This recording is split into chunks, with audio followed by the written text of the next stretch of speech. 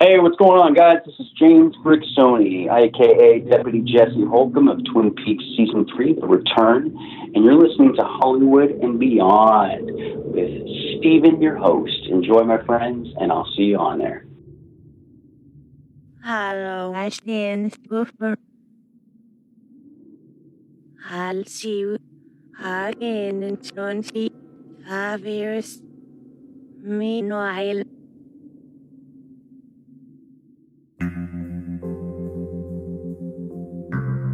Hi, friends and listeners. You are listening to Hollywood and Beyond podcast, your connection to the heart of Hollywood. And as the title says, beyond.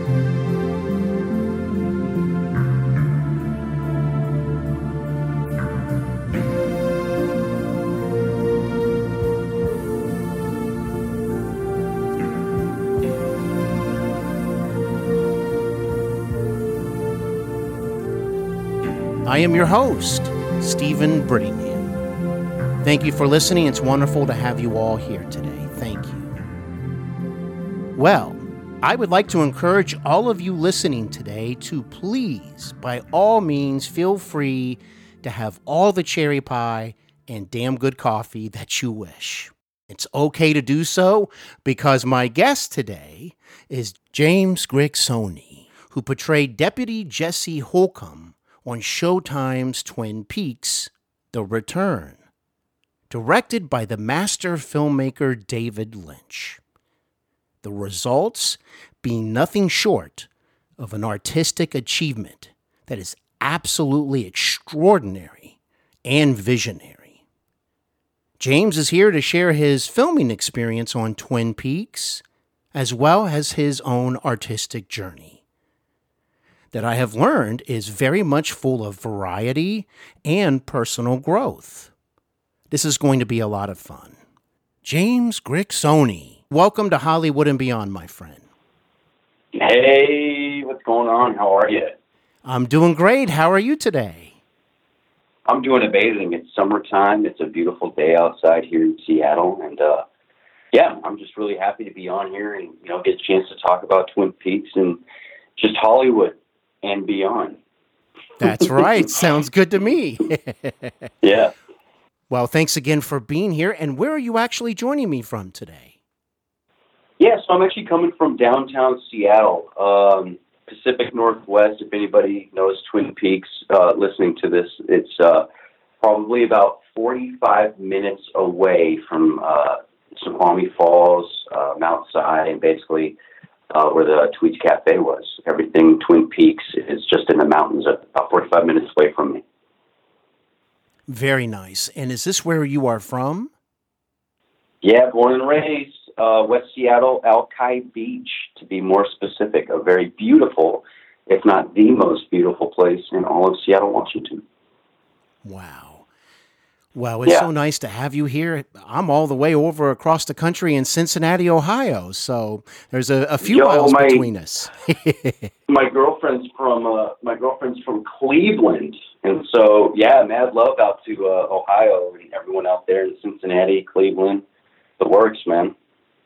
Well, thank you very much, and you're correct. Mm-hmm. You're not too far from the town of Twin Peaks itself, are you? When you think about it.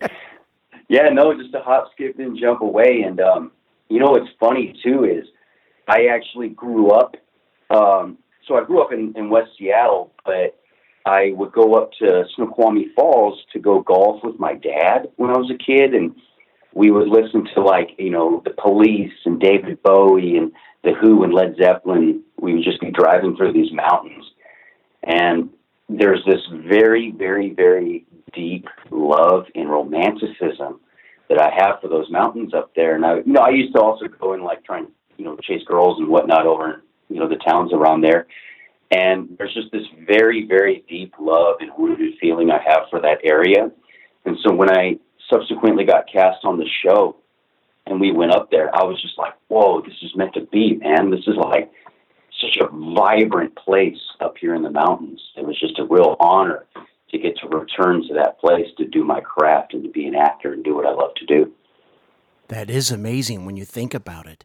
I'm wondering, though, Did you ever live in Los Angeles, or have you always stayed where you are today? That's a great question. In my early 20s, I got out of a relationship that I was in up here in Seattle. I mean, mind you, I was still doing a lot of acting and marketing. It's kind of the thing I was vibing on. And I got out of this relationship and I was heartbroken. And so I was either going to move to Australia and be a blackjack dealer, or I got a phone call from a film that wanted to hire me as a drummer in Philadelphia. And this movie was called The Boxty Boy. And I was like, wait a minute, okay, I play drums and I want to go be in a punk rock band for a summer. I'll just go do that. And so I flew out to Philly, and we shot this movie, which kind of ended up just being 3 months of me and 3 other dudes just traveling around playing punk rock music in Philadelphia, New Jersey. Which if anyone has ever done that, I don't even need to explain the vibe and just the story that comes with that experience, because that was just an insane experience.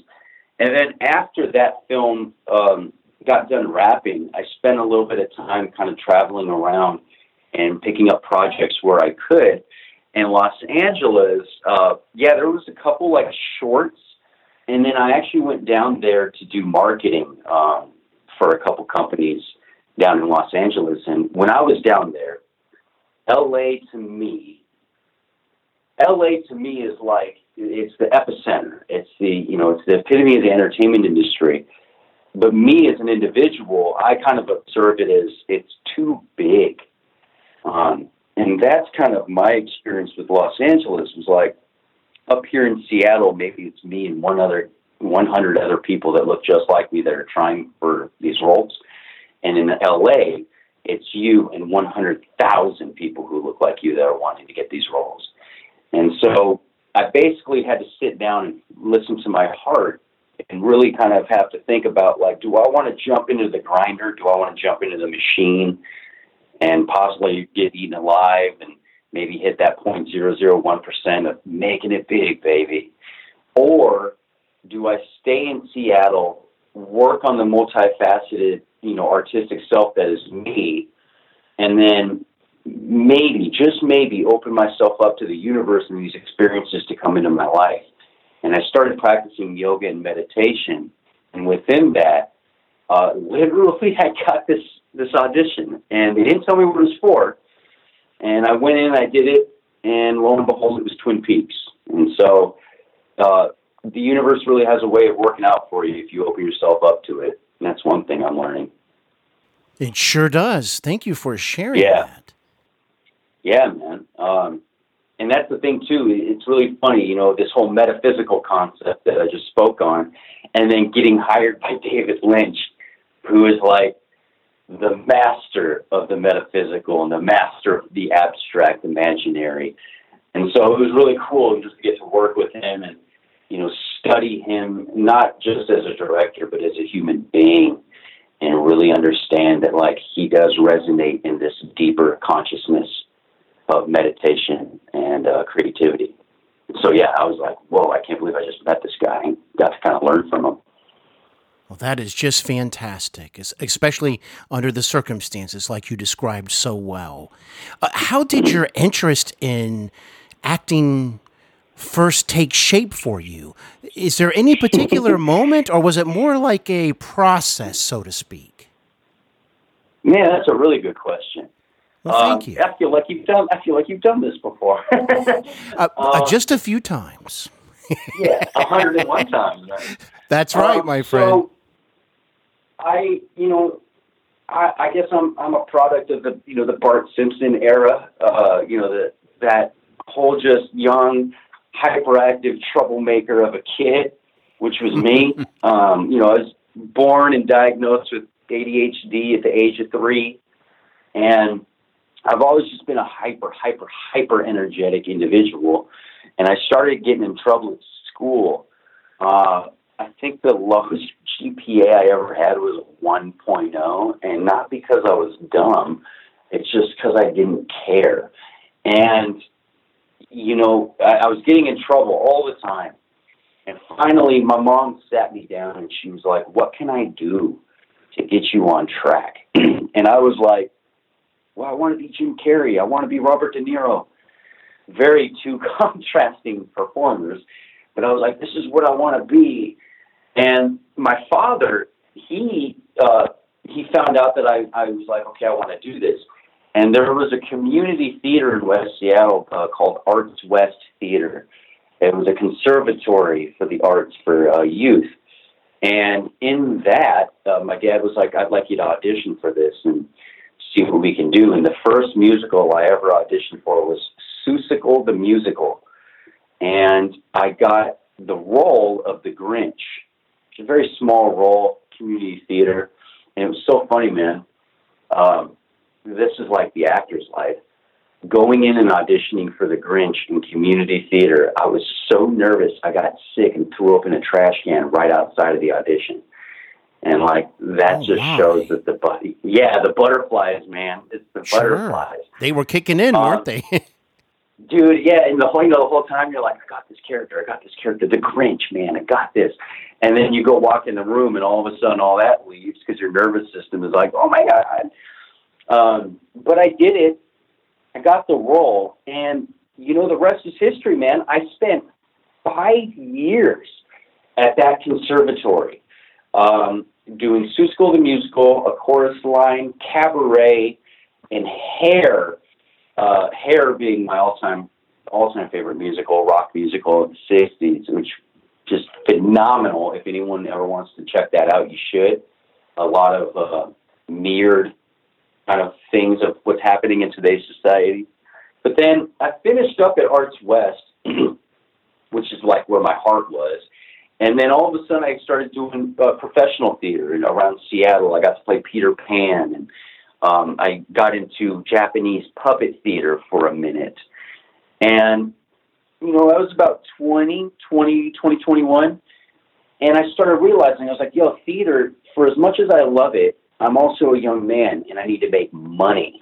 And theater doesn't pay a whole lot, unfortunately. Not by the fault of the theater, it's just the way the world is. And so then I started looking around and I was like, well, how can I keep acting? How can I keep making money at this? And, dude, it was funny. I was working construction and I got a random audition.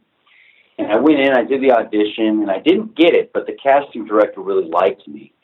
And about a month later, I got a call from the casting director, and she was like, Tobey Maguire, the guy that played Spider-Man, is doing a film in Seattle, and he needs a body double.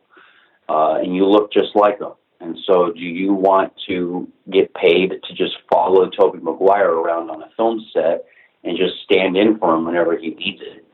And, naturally I was like, oh, hell no. No, I'm just joking. I was like, yeah, man, I'm there, baby. That was like a dream come true.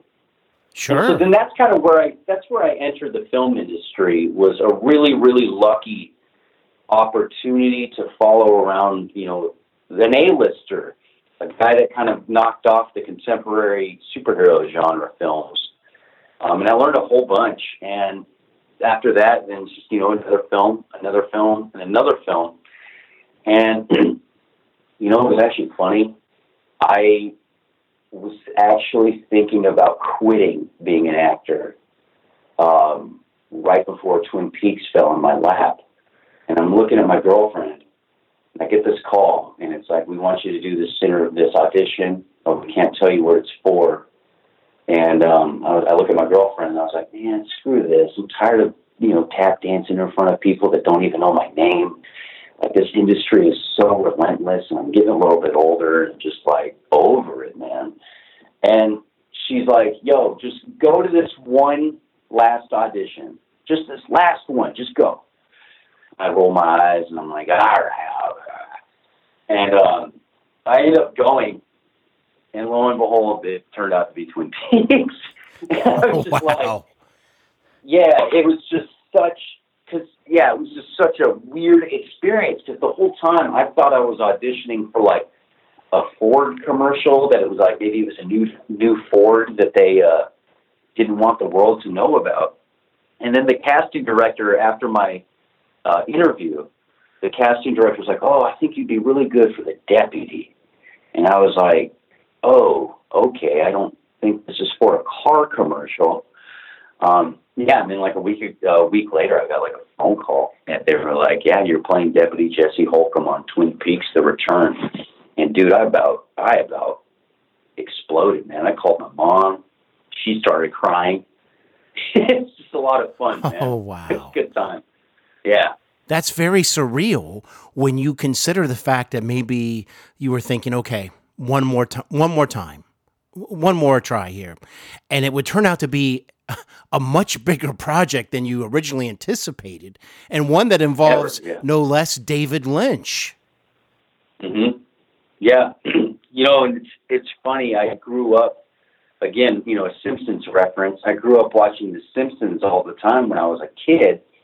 And my father would, and in The Simpsons, you get all these kind of references and of David Lynch and Twin Peaks, yes. Like in Who Shot Mr. Burns. Lisa comes out with the card and is talking backwards, and the whole time I'm watching that, I was like, I don't understand. As a kid.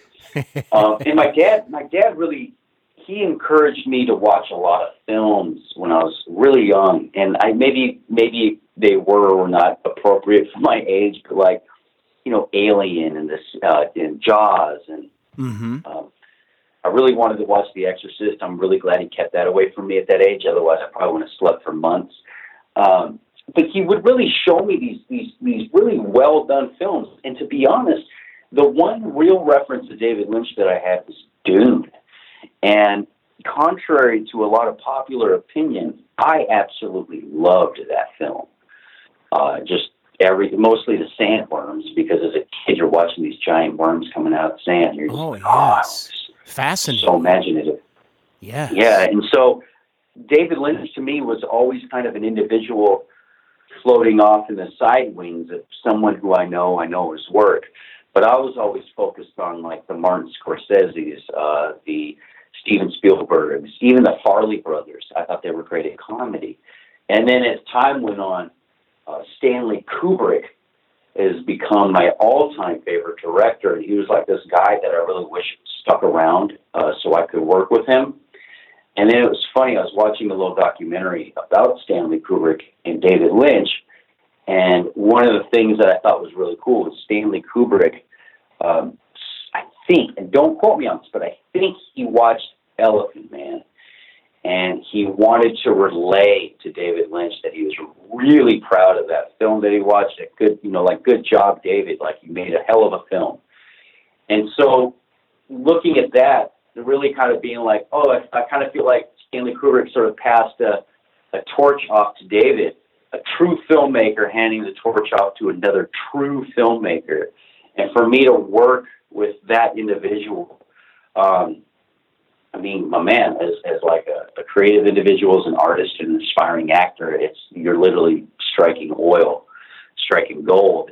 And so it was one of those things, it was like I felt this incredibly deep connection to the era of film that I wanted to pursue. And I got it. So it sounds like you had a lot of influence from these filmmakers, and these films that you got to see at a young age, they had a lasting impression on you. Yeah. Well, it's the imagination, man. It's the imagination of cinema. Yes. And I definitely speak on the idea of the era of film that I wanted to pursue. Because I know, and I'm sure you still watch films, it's like we are entering a new realm where the 2.5 hour narrative may or may not be existing as we move forward into this, short attention span. The narrative isn't as important as maybe the person that you're looking at, the individual's life. Like, the whole method of storytelling is changing. And I'm a guy that can still sit down and watch Godfather 1 and 2, not 3, but 1 and 2, and I can sit there and still watch the entire film. And so that's the era of filmmaking that I'm talking about. Is basically the kind of this stage screen version, and this massive amount of imagination mixed with practical effects and soundtrack and just this beautiful orchestra of imagery and sound. And that is like my definition of what film is, and that's what I dreamt about doing. And I still dream about it. It's still in my heart, What a wonderful description. I grew up in the 80s, like I like to tell people. I was actually born in the 70s, but as far as officially growing up, it's basically the 80s. And I have to tell you, I was listening to you. I completely connected to all that you had to say because, yes, imagination was in full supply at the cinema. There was just so much variety. There was so much depth. And your description is perfect, spot on. And also, these films made you feel something. Yeah. They made you feel emotions. Thought-provoking. Yes. Yeah. There you go. Excellent description. Thought-provoking. Well, and too, again, because I love psychology. I love the spirit. I love consciousness. And I love film. And it's interesting because I also feel like there were movies maybe about 20, 30 years ago that really, I feel like really spoke on deeper topics than what a lot of film these days speaks on. I really have to commend, however, I really have to commend people of color and women and even trans people who are really starting to take the center stage of pushing these new narratives out, because I feel like those are incredibly important, as well as, say, for instance, you see a white guy, just a regular white dude, going about a story, and it's like, okay, we've seen this a million times. But say you have like a black trans person going through the same narrative, that will open up so many different stories that'll take the same story and completely change it and show it into a new filter, which I think is really a very appropriate and a very exciting time to watch movies these days, and movies from people that have different voices. But if you go back about 30 or 40 years ago, and you mentioned the 80s, my man, and the 80s to me was like phenomenal filmmaking, because you had the introduction of teenage angst into the 80s, as well as you also had a lot of practical effects with a lot of forward-thinking directors that pushed horror and sci-fi to just all new levels, man. Like, dude, The Thing, I think that was late 70s, early 80s, but yes. John Carpenter's The Thing, I can still watch that movie and be completely disturbed by it. Oh, yeah. And that just shows like that's, the magic of that era of cinema. Well, you hit it on the nail there. You're correct as far as the, teen dilemma or teen issues. I mean, sure, don't get me wrong. There was always those films that were just about partying, having fun, okay? But you know what? That was a part of the decade. I can say growing up, that was a part of the mindset. But there was this other part where people were really trying to figure themselves out and trying to understand friendships and relationships. And at the time, in particular, all these social classes, for example, that the Breakfast Club, even today, I just am talk about just really a film of pure deep insight is The Breakfast Club, because he nailed it on the head with all of these characters representing a class at high schools. Who was the director of that movie? John Hughes. Yes. Okay, so John Hughes. I think John Hughes really took teenagers and dove really deep into the humanizing of them and like really speaking on, again, like you said, the angst. And I mean, I don't remember seeing that any other time before the 80s. I was actually just thinking about the Andy Griffith show and how little Ron Howard, like the only other thing I can think about a kid going through crap is little Ron Howard eating too many green apples and getting a stomach ache. And it's like, okay. But like, yeah, what John Hughes did, where, you know, he created a conversation about youth in the capitalistic sense. And, you know, a teenager wasn't always a teenager and won't always be a teenager. Like that era of just being able to be a kid and to explore that, I think that was a really interesting time, the 80s, 90s, and up to now. And John Hughes really kind of solidified the foundation for the conversation of what it's like to be young. He sure did. And I'll tell you what, I had a bicycle. It wasn't a 10-speed or even a 3-speed. It was just a good old Huffy bicycle, and I used to ride it everywhere. But one of the places was the local video store, and on the weekends or during the summer, I was often known as going there and getting 3 to 5 for the weekend and riding my bicycle back, you know, with my bag of treasures. So, what video store? Well, you remember? I was a member of about, I would say, at least 4 or 5. Wow, because man, some right stores would not have as much maybe selection in one area, and then the other would have, you know, more of that area, and then others would just have more new releases. So I made sure, but for example, Blockbuster, Hollywood Video, and the Independents. Hollywood Video. Dude, that was me. I barely hear that name anymore because everybody always like Blockbuster. Remember Blockbuster? And I'm like, man, I remember seeing a castle of Titanic VHS tapes in Hollywood Video. Yes, and my mom driving me there. Yeah, it was at like 9:30 right when they opened. She's like, I gotta buy Titanic. And I'm like, all right, man. I'll be over there in the animation section. You've got to experience that. You remember the stickers that said, be kind, rewind? Rewind, yep. Well, that's cool, too, because, you know, back in the day, it's like, also, you know, with going to the movie theater, it's like, you have to stand up, you have to walk out of your house, get in your car or walk, and then go to a place. And if it's the movie theater, it's the whole experience of, like, going into the theater, sitting down, having it be dark, and then the lights coming up.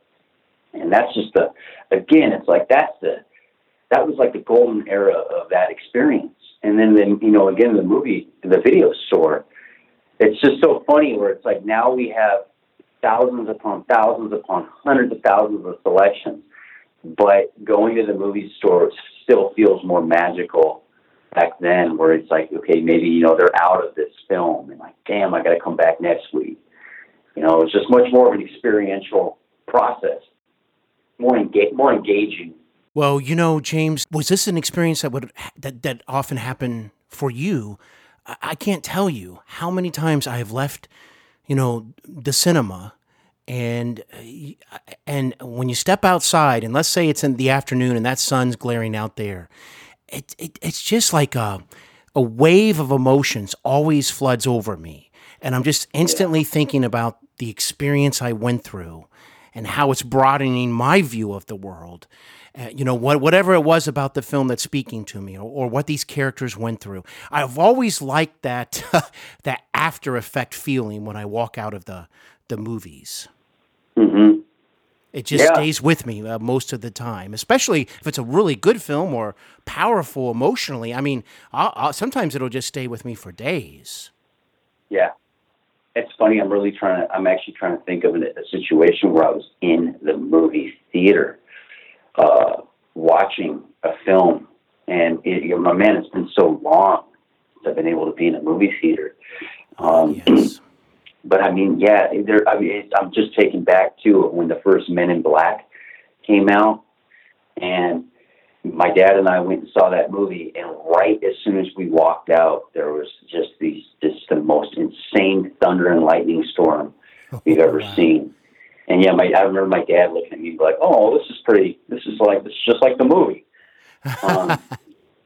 But there's I mean, some of the best memories of my entire life is going and seeing a movie with my dad, and then leaving the theater and then just talking about the movie, the morality of the movie, the way that they shot it, the cool scenes that really deeply affected me. And I mean, to be all, like, again, studying psychology and consciousness and then cinema, is all entertainment is a form of propaganda in some sense. But if that propaganda can be directed in a way that kind of helps you solidify your moral compass or to help you think about higher resonating topics, then that's a great form of entertainment. And I don't know. I mean, I honestly, like, I went and saw, what was it, Brokeback Mountain when I was, I was like still in high school or just leaving high school. But I remember I saw that movie, and Ang Lee, it was not just this kind of new age romance, watching Heath Ledger and Jake Gyllenhaal, but it was the cinematography. It was this gut-wrenching, heart-destroying soundtrack. And that, to me, again, where it kind of broke the traditional thread of storytelling by basically making it two male cowboys, just to me kind of made it a little more interesting to watch. Like, if I had the choice of watching The Notebook or Brokeback Mountain, for some reason I'd always go to Brokeback Mountain, just because, like, traditional romance to me is just so mundane. But I remember leaving that theater after watching that film, and honestly, just like, I went and bought the soundtrack, and that soundtrack just was like so beautiful. And so, yeah, like, leaving the movie theater, not just Netflix, but leaving the movie theater, it gives you such a rush, and then it gives you a lot of things to ponder upon. And not to quote Susan Sarandon, but I'm going to quote Susan Sarandon. She said, movies are either going to be the greatest thing for us or the worst thing. And I think she said it differently. But I agree with her wholeheartedly. I think movies aren't just a form of storytelling. They're a form of, in a sense, kind of programming the mind of, here are your morals. Here's what a good person does. Here's the hero's journey. And mind you, we live in a reality, so the hero's journey doesn't always apply to what my life is going through. But the time of movies that really showed morality, like a moral character, the traditional hero, and just like really gave me these stories to just really think about. I mean, hell, man, even Alien, just to even have that idea of like, oh, there's something out there that makes human beings look like ants. And what does that do to, like, that just humbles me, and it makes my imagination grow because I'm just thinking, what's out there? And like, just, yeah, the whole imagination of it is just so amazing. Thanks for letting me ramble on that. Oh, my pleasure. I enjoyed every moment hearing that. Thank you for sharing that with me. Before we get back to Twin Peaks, I'll share this with you. With this challenging time that we're all experiencing with the pandemic, the last film I saw at the cinema, and it was just occurring, I had a feeling that this might be the last film I would be seeing for a while, and it turned out to be true. But I'm so glad I got to see it. It was The Way Back with Ben Affleck. And just like we were talking, when I left the theater, I just felt like I witnessed this story up front, no sugarcoating story about hope. And just when you think that you've maybe reached it, perhaps you haven't. You can still fall. And it just stayed with me so long. But I just wanted to say I really enjoyed this conversation. So thanks for sharing all of that with me. It's the human condition, man. If you can watch any film or read any story that really exemplifies the human condition, as opposed to just watching Spider-Man beat up some alien, I think that those, like you just said, those are the kinds of stories that really resonate with me as well. So yeah, I'm right there with you. Now I'm wondering, had you ever watched Twin Peaks? When it aired, of course, on ABC for 2 seasons, but had you seen it on, reruns or VHS or anything like that beforehand? My dad showed me Fire Walk with Me when I was younger. Oh, wow. That was your first exposure to Twin Peaks? Yeah. And again, all the pop culture references. But yeah, my dad sat me down, and I think he said, like, you want to see some really weird stuff? And yeah, he showed me Fire Walk with Me. And so I guess it was kind of abnormal because I didn't have any real reference as to what the hell is going on. But again, I really love the fact that David Lynch is so random and just so out there. So like it kept my childhood, like it kept my child imagination going. You know, when you would see the girl with the red dress with the puckered up lips, just doing weird things, or you saw like, this little kid with the long paper mache nose just running around. I'm like, who are these people? What the hell is going on? But it was definitely my first introduction to, I guess, a sense of sensational cinema where like, dude, I think David Lynch is a master of horror because he can just show you like a flower out in the middle of a beautiful meadow and a bee landing on it. But as soon as that bee lands on it, a woman is screaming bloody murder out of nowhere. And it just totally disjars your whole consciousness from that experience. And that's what watching Fire Walk with Me was a lot like, because you see the death of Laura Palmer in that show. And I just remember the way that David would work with soundtrack completely tripped me out. And I think, too, funny enough, man, there was a little bit of, I think, cunnilingus or fellatio happening in that movie with Laura Palmer underneath a table. And it's so funny being a kid because I'm watching that and I'm like, what's happening? my dad just, we'll fast forward through this part. Let's just get past this scene. Yeah, let's just get past this scene and we'll watch the murder scene. How does the murder scene? We'll watch that. But yeah, man. And so a lot of it as a kid was like not really understanding what I was watching, but I also knew that they were filming it in the Pacific Northwest. And so there was just a lot of like, oh, they're filming it in my hometown. And then just again, with like the visualization of his work, it was very intriguing. But yeah, as a kid, maybe kids know what he's trying to say, but yeah, as a kid, my personal experience, I was just like, whoa, this is a trippy show. I'll tell you what, I really like the connection of Fire Walk with Me with Showtime's, the return of Twin Peaks on Showtime, because there is a lot of references from Fire Walk with Me throughout that series. And I was very impressed and intrigued about that. But you're so right. That film is truly fascinating. And isn't it something... when you think about Fire Walk with Me, is that David had a way of creating emotion and making it epic. Like Laura's struggles were epic. Her relationships were epic.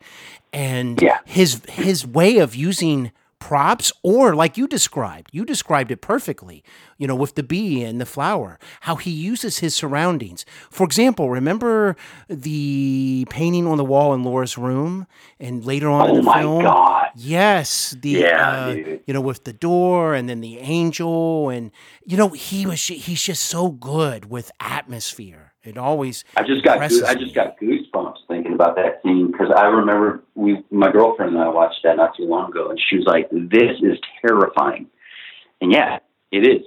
And you don't even know what's really happening, but it's this sense he gives you. He knows so well how to orchestrate unease and just being able to dance between, joy and complete disparity, using soundtrack and using the way he films.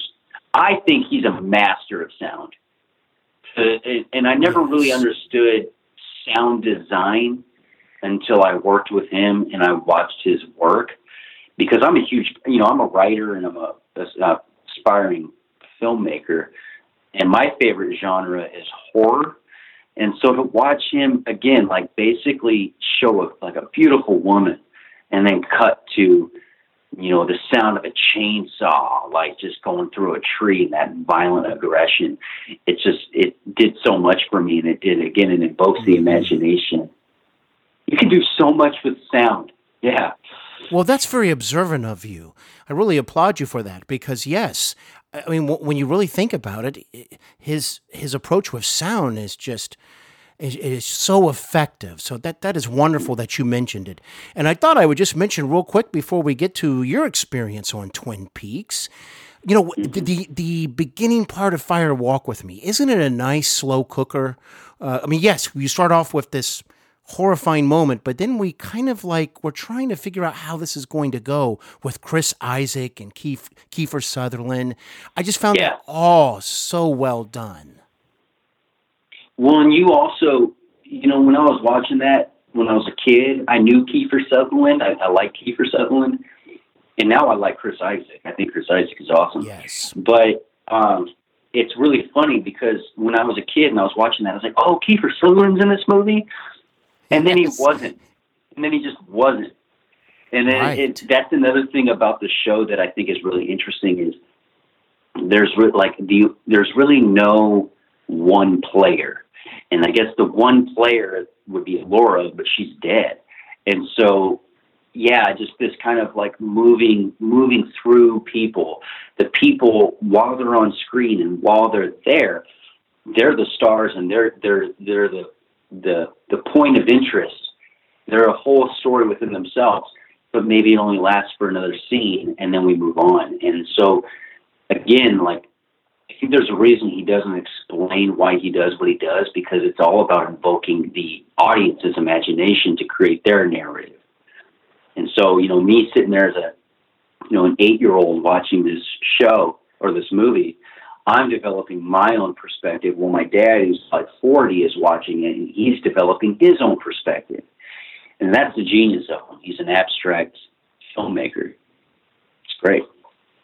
I got to ask, though, did you watch all of The Return? I did, yes. What did you think about it?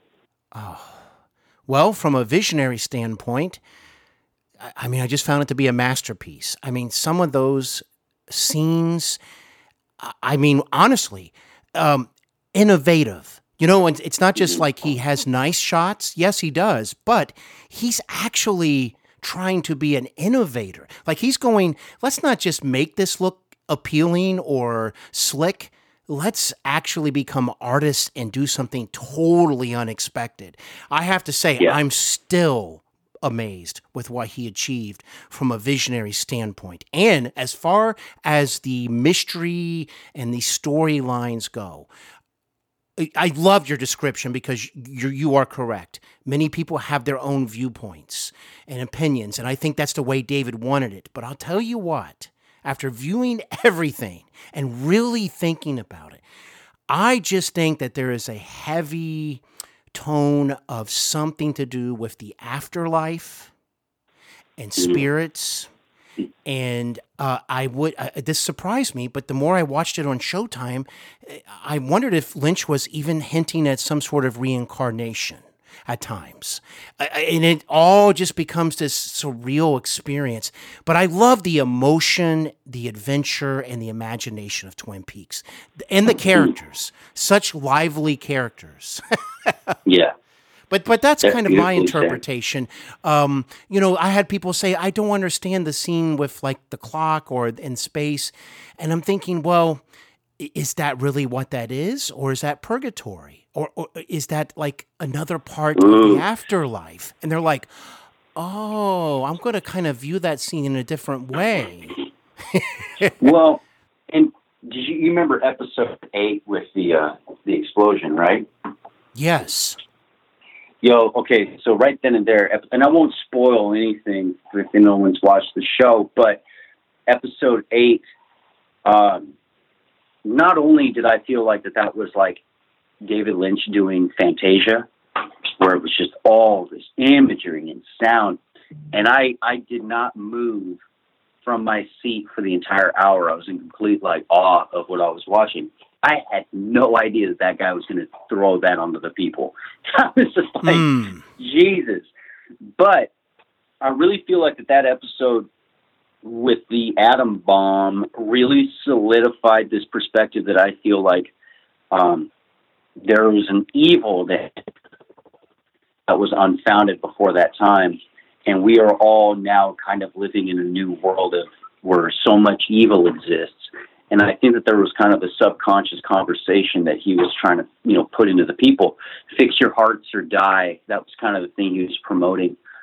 And I think too, I absolutely agree with you. Kind of this dance between the spirit realm, reincarnation. But I will say this: the time that I felt like I understood David's work to the fullest degree is when I started meditating.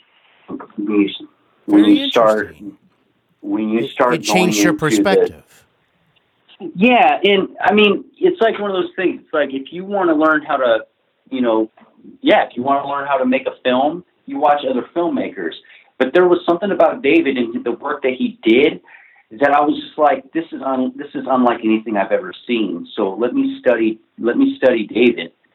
And in that, I learned that he does transcendental meditation. And within that, I learned that that's where he gets his creative influence, is by going into a deep meditation and then recording what his sensations are.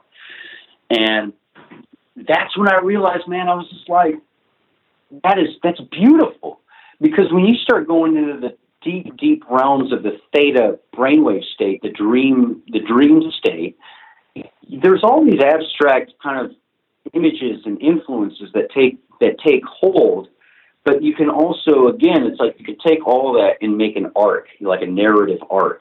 You can put all that into a traditional way of storytelling. And with episode 8 kind of being the sort of midpoint of that story, it was just jaw-dropping. And again, this idea that evil has entered the world and good has entered the world as well. But he didn't say, I don't think he said one time about good versus evil. And like, that show was not about good versus evil, like, blatantly. But there was so much of that influence. And that bomb, like, the bomb sequence was just like, oh my God. It's the most beautiful thing I've ever seen. And the scariest thing I've ever seen. And isn't it something that he can also still provide humor when you may not expect it? Remember I'll just imitate him if you don't mind. Oh, dude, yeah, do it. You got a light?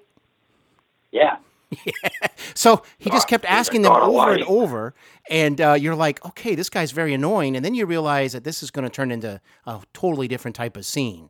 And boy, I just tell you, and then all throughout the ABC series, as you know, I mean, there was so much humor that told in ways that really hadn't been seen on television before. When I'm looking at my arm right now, and I got goosebumps. You talking about the God of Light guy, because I remember, oh my God, dude, what a scary scene that was. Because and it's funny because all the woodsmen, all the actors that played those parts are some of the loveliest individuals you'll ever meet. But him coming out of the dark onto that road with the wife and the husband, and him going up to the car and him like, you got a light? And again, the voice modulation, the way that he changed the sound, design.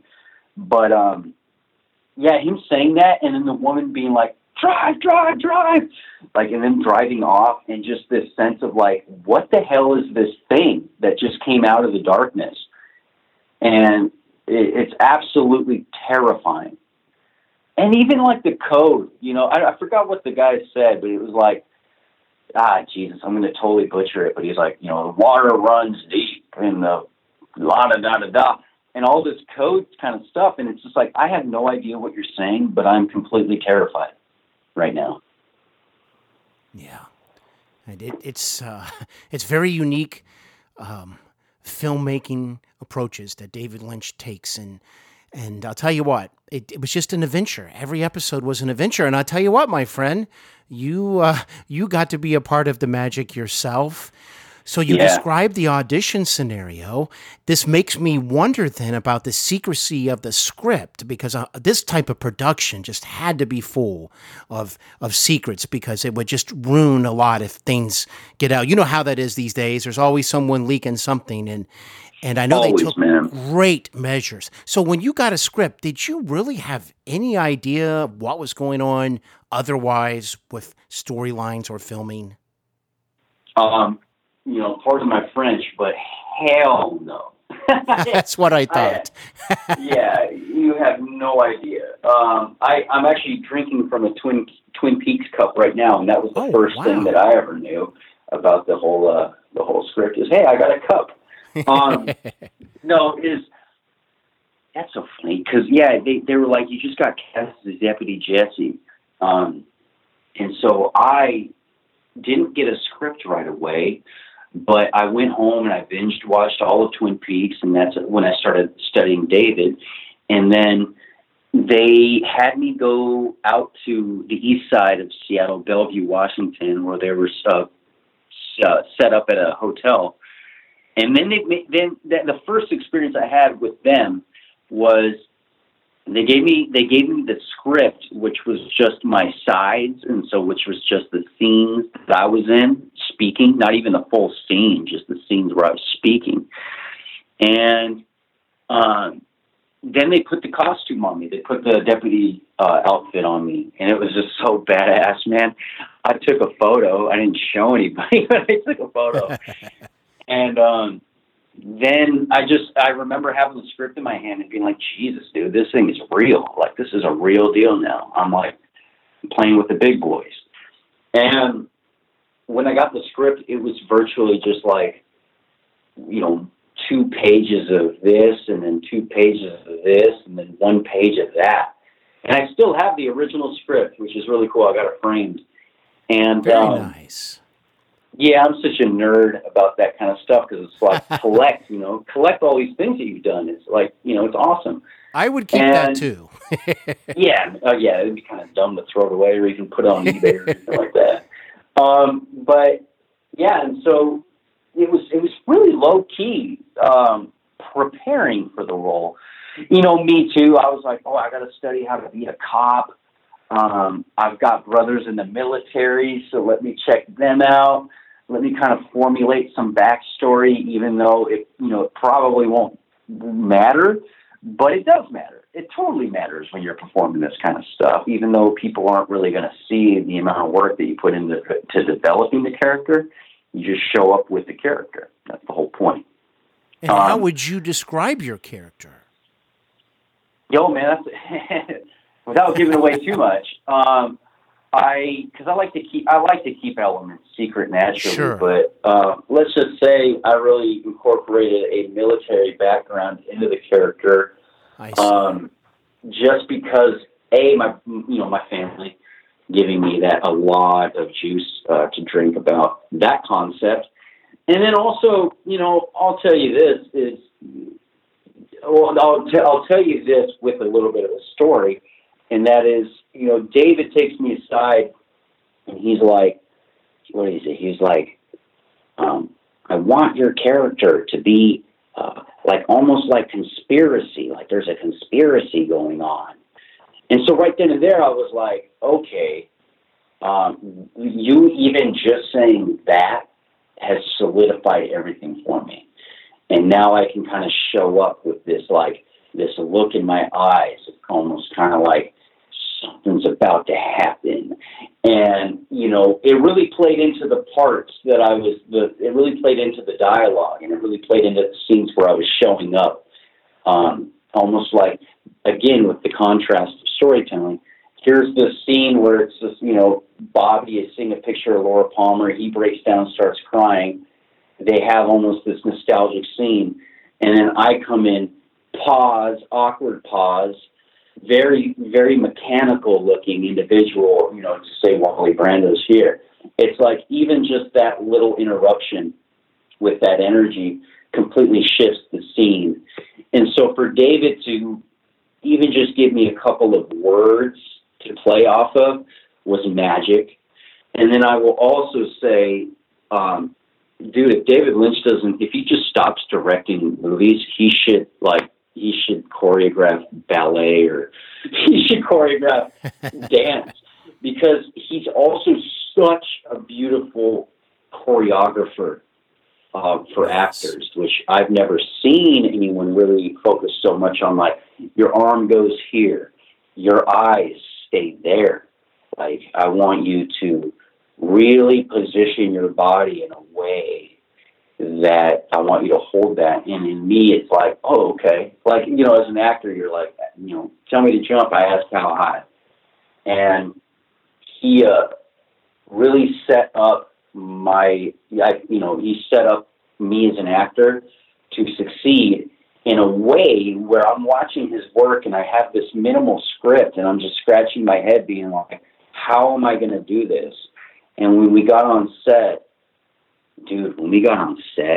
like, I'll just tell you that story real quick.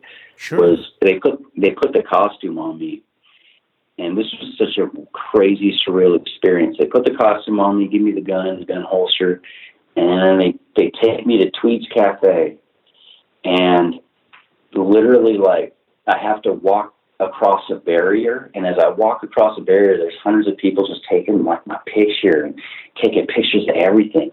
And I literally, you know, man, I'm like a lower middle class dude who, like, you know, just, I did construction, man. Like, what is happening?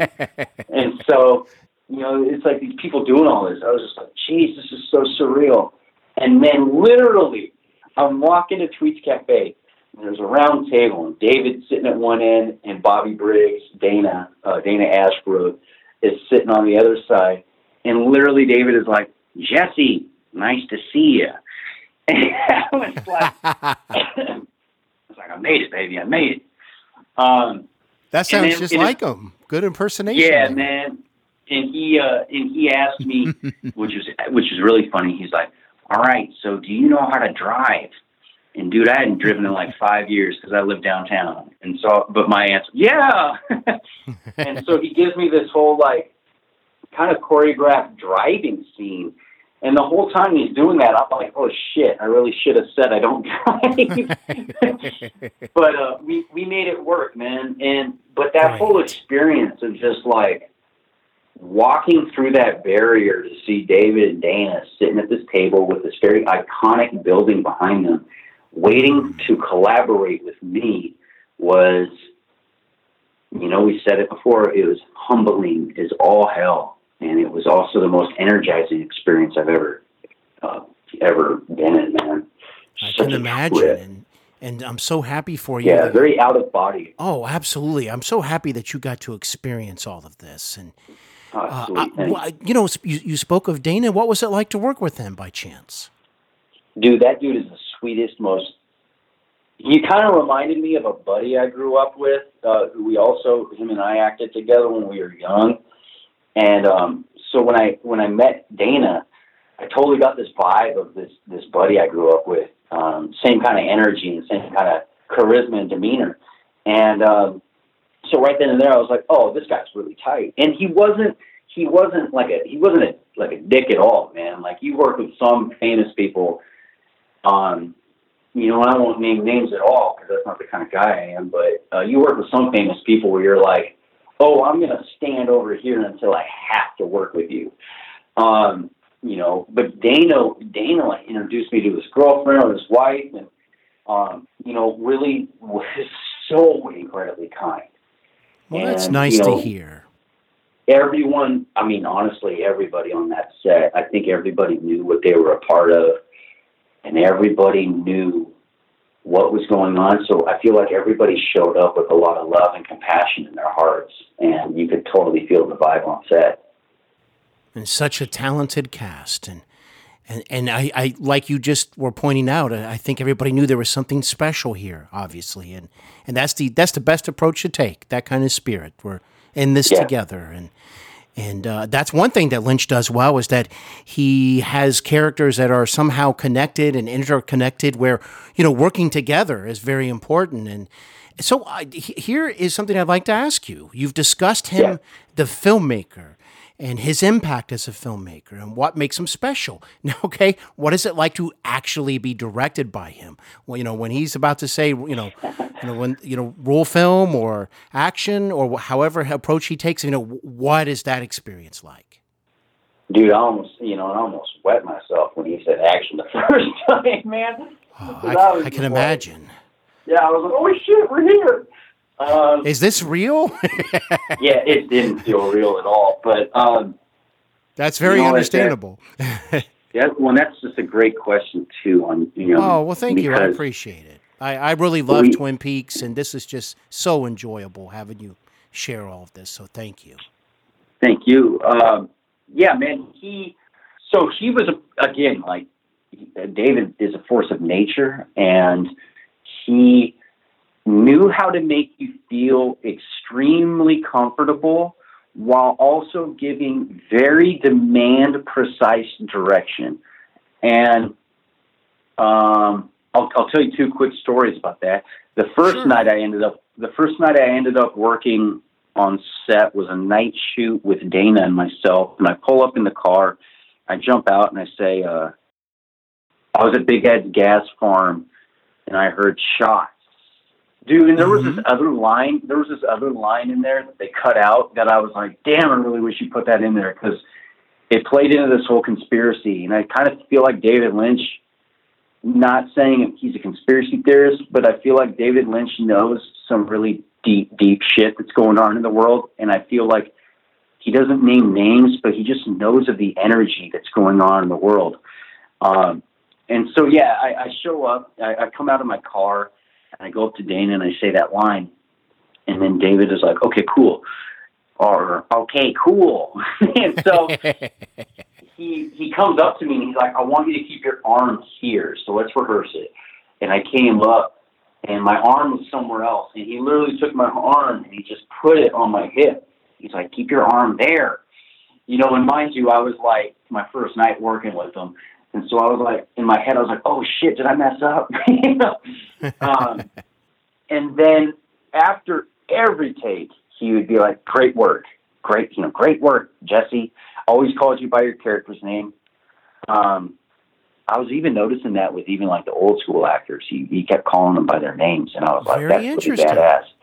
Yeah. Like you're so immersed in the world, and it makes sense. Yes. And, well, I can now picture that. Coop, come over here. Oh, dude, yeah. I think maybe I heard him say Dana's name one time. Maybe not even that. Maybe I was just hallucinating. But so then we did that scene, and that was just really intense because I mean there were people like looking at me and Dana, and I didn't realize like the scene was kind of focused around that interaction. And there was a lot of like well-known actors that were just extras on that scene. And so I was just like, wow, I know this guy from this movie. Why is I have more lines than this guy? That's kind of a trip, dude. And all amazing talent, no diss on them, but it was just so strange to be, again, I guess the confidence in myself, it was just so strange to be in this, like, it felt like a pedestal. But then the next day was much more like it felt like a family vibe, because I'm in the sheriff's department with John Piricello, who John is like such a funny, amazing, very supportive individual. And I'm sitting there with John, and we're doing this scene, and I didn't have any words. It was all just reaction. And so I got to really watch everybody act. And it was really funny because this one actress, she couldn't remember her lines. And every scene she kind of kept forgetting her lines. And it was really great because you could tell she was like upset, and she's probably feeling self-conscious and, like any other person. But David was just so incredibly kind about it. And I know directors who will be like, why don't you know my lines? What are my lines? And it's just like, my nervous system's jacked now, so it's going to be even harder. And David was just very much like, it's okay. Take it as you want and take it as it goes, and we'll get it. And then it was funny because then he looks at me and he's like, all right, Jesse, I want you to stare at the clock, and I don't want you to blink. And I want you to kind of be in this sort of dream state. Can you do that for me? And I was like, yeah, man, whatever. And, I mean, yes, sir. And so I'm staring and I blink, and he was like, all right, cut. Let's try it again. And I'm like, oh, Jesus. And because me, if like someone says don't blink, the first thing I'm going to do is blink. You feel like you have to blink. Because you're thinking Yeah. about it. Well, I can't blink, You're but I thinking really about it, want to dude. now. Yeah, and so I'm clenching my toes, dude. I'm just like, bite my lip, dude. And I I will do not it. blink. I will not blink. I will not blink. And it's funny because I'm staring at the clock, and I think he was like, I only want to get you for 20 seconds or so.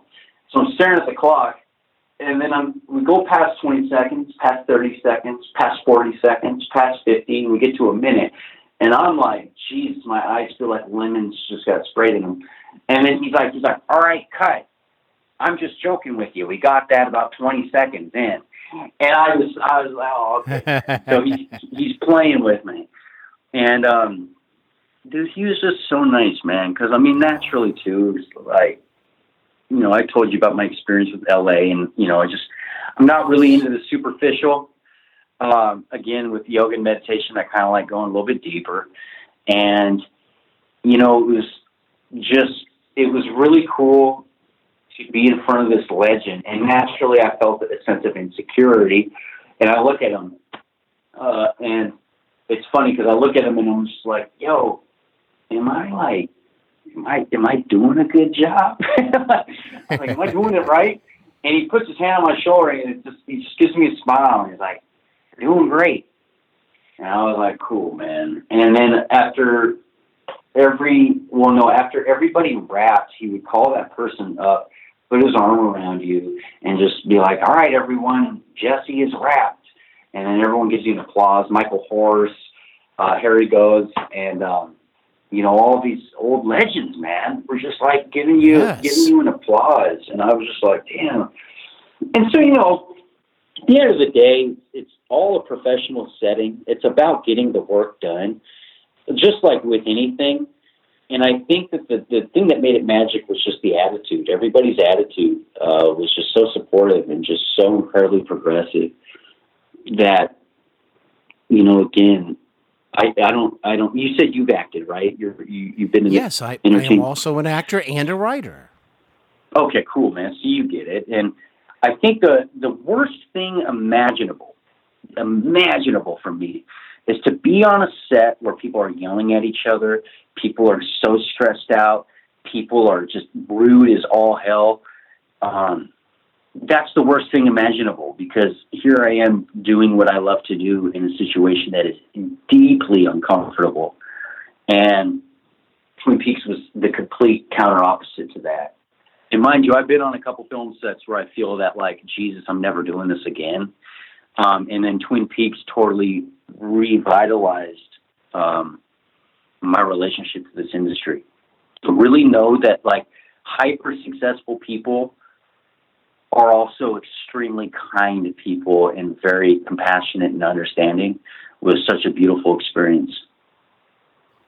James, I want to thank you from the bottom of my heart for sharing your Twin Peaks experience and working with David Lynch, and also your own personal and artistic journey in and of itself was so interesting, and I enjoyed every moment. So thank you so much. And I thought we would conclude with something that you are doing that I find very interesting, because I also do it, and that is being a podcast host. And I wanted to give you this opportunity to share, you know, the show and your role on that show.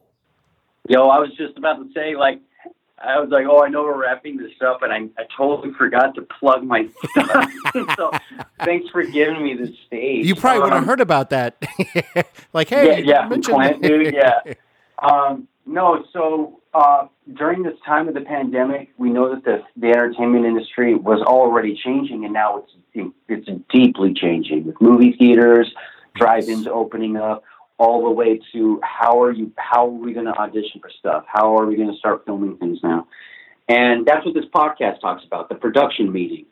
So we have myself, which is coming at it with a kind of a actor, sort of a creative mentality perspective. Then we have Clint Morris, who's a force of nature, the kindest gentleman I've ever met in this industry. Actually, probably the kindest guy I've ever met in this industry.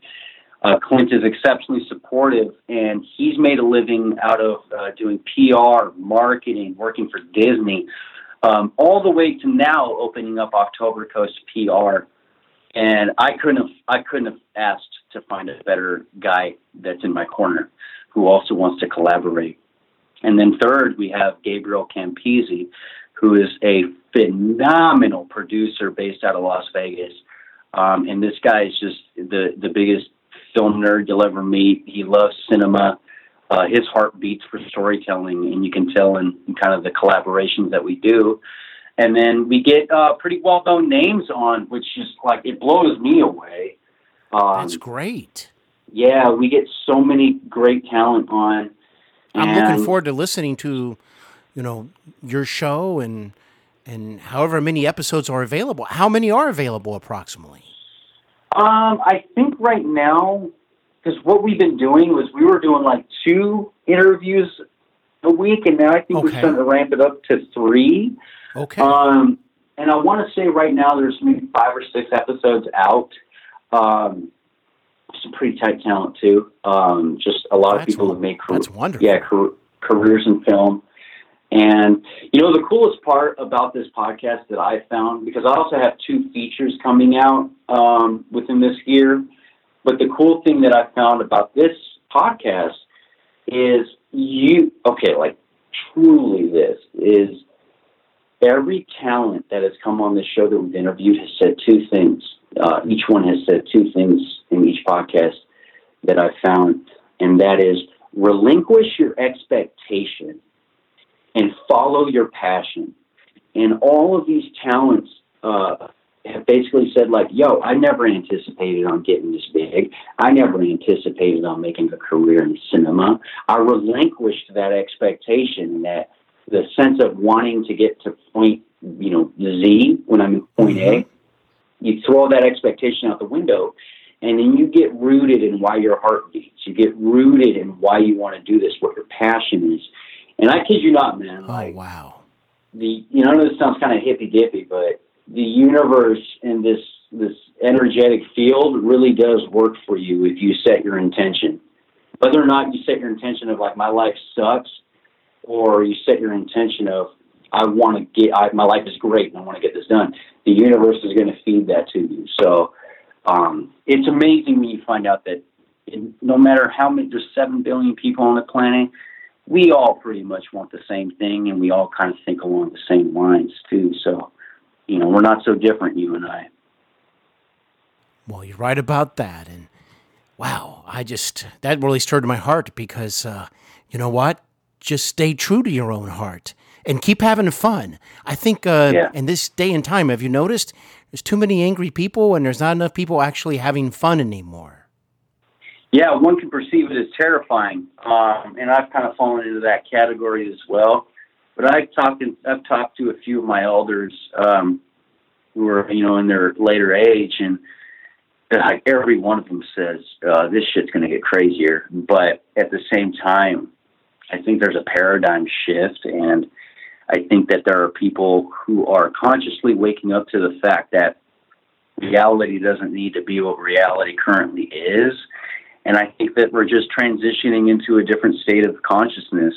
And hopefully this transition is for the people and not for a small group of people. So, we'll see. But I'll tell you this, compassion is an armor. It's an armor as you walk through the world. Like I'll sit and I'll talk to homeless people for hours and just lend them an ear. And I'll tell you one thing, not a lot of people do that. And when you sit and you talk to people who are in need, even if it's just giving them your ear, they're deeply grateful for that. And so it's like, don't be afraid of people. Don't be afraid of people. We're all in this together, and we're all trying to get to the same place. And so just have compassion in your heart and have a sense of understanding. Oh, that's so well said. I really commend you for that, and thank you for sharing that perspective. Well, how can folks find your show? And also, is there any social media pages or anything that you would like to share as well at this time? Yeah, so Well, real quick, I also have 2 films coming out. One is called Martingale, and the other is Potato Dreams of America. These are 2 amazing films that should be dropping this year. And the podcast can be found on most streaming podcast channels. I personally use Apple Podcasts. That's just because I'm an Apple guy. But yeah, those should be streaming on all platforms. And there was another Very thing you were nice. asking. Yeah. Oh, Was there another your part of social that? media pages. Thank you. That's funny because social media and I have a dysfunctional relationship, and so I ended up deleting a lot of it. But I got back my Facebook, my Twitter, and my Instagram. And so if you guys want to follow my journey with being an artist, being a human being, and just kind of going through, I like to call myself a consciousness mixologist. I like to kind of just explore all facets of being. And so if you want to follow that journey, you can find James Grixoni on Facebook. You can find Grixoni on Twitter. And then I just opened up an Instagram called Oni Jabroni. And so feel free to check me out on those platforms. And honestly, too, if anyone's a fan of myself or anyone's a fan of Twin Peaks, feel free to drop me a line, too, and let's connect. So thank you so much for being fans. You're all family to me. And so thank you. Thank you for being my guest today. I really appreciate all that you shared with me and the listeners today. So thank you, my friend. Thank you, Stephen. It is absolutely an honor and deep privilege. So I appreciate you, and I wish you the best of luck with everything, my friend. Okay? Thank you.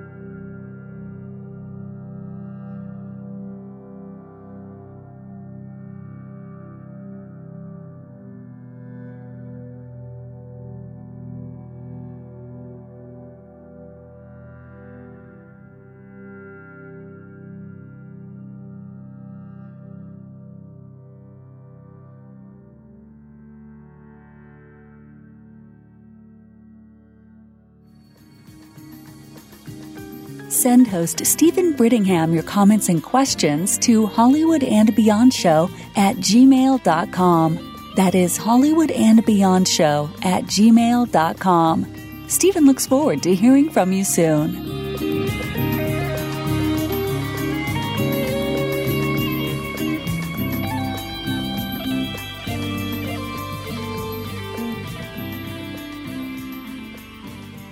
You can receive all the latest episodes of Hollywood and Beyond with Stephen Brittingham delivered to your favorite listening device by subscribing to the show on Apple Podcasts, Podbean, Spotify, iHeartRadio, or whatever happens to be your favorite podcast listening service. Don't miss out. Tune in.